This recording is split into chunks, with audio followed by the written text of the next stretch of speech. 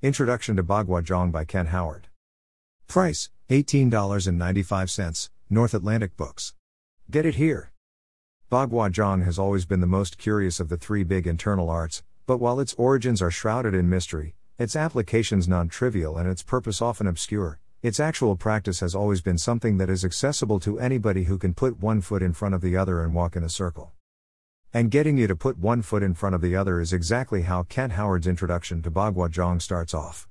Without being too specific of any particular style of Bagua Zhang, Howard's book lays out the basic content found in most styles of Bagua Zhang, like the first two palm changes, teacups exercise, circle walking techniques and mother palms, and mixes in some advice on fluid movement, combat applications, standing practice and how to generate power from the root. In terms of practical advice, Howard covers how to step in a basic circle, and the different ways to changing direction, L steps, T steps and V steps, in a lot of detail. But when it comes to the more complicated things like palm changes, you are given pictures to follow rather than detailed step-by-step instruction. In that respect, the book is exactly what it says it is, an introduction. The advanced practices promised on the cover are certainly included, but not in a how-to-do-them sort of way.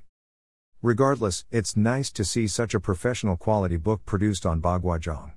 The production quality is really high, with nice printing and a nice, readable font.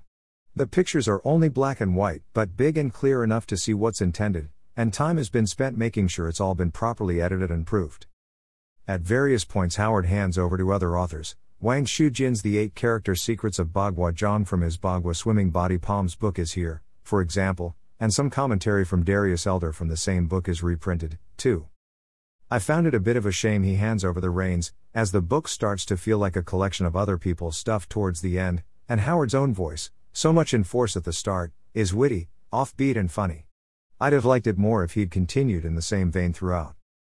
Minor gripes aside, Howard's introduction to Bagua Zhang is a valuable addition to the literature available on the spinning, circular art that captivates so many people. If you're looking to take your first steps into Bagua Zhang, then it's an excellent guide. You'll certainly be able to learn how to walk a circle, perform the teacups exercise, and have a go at the palm changes.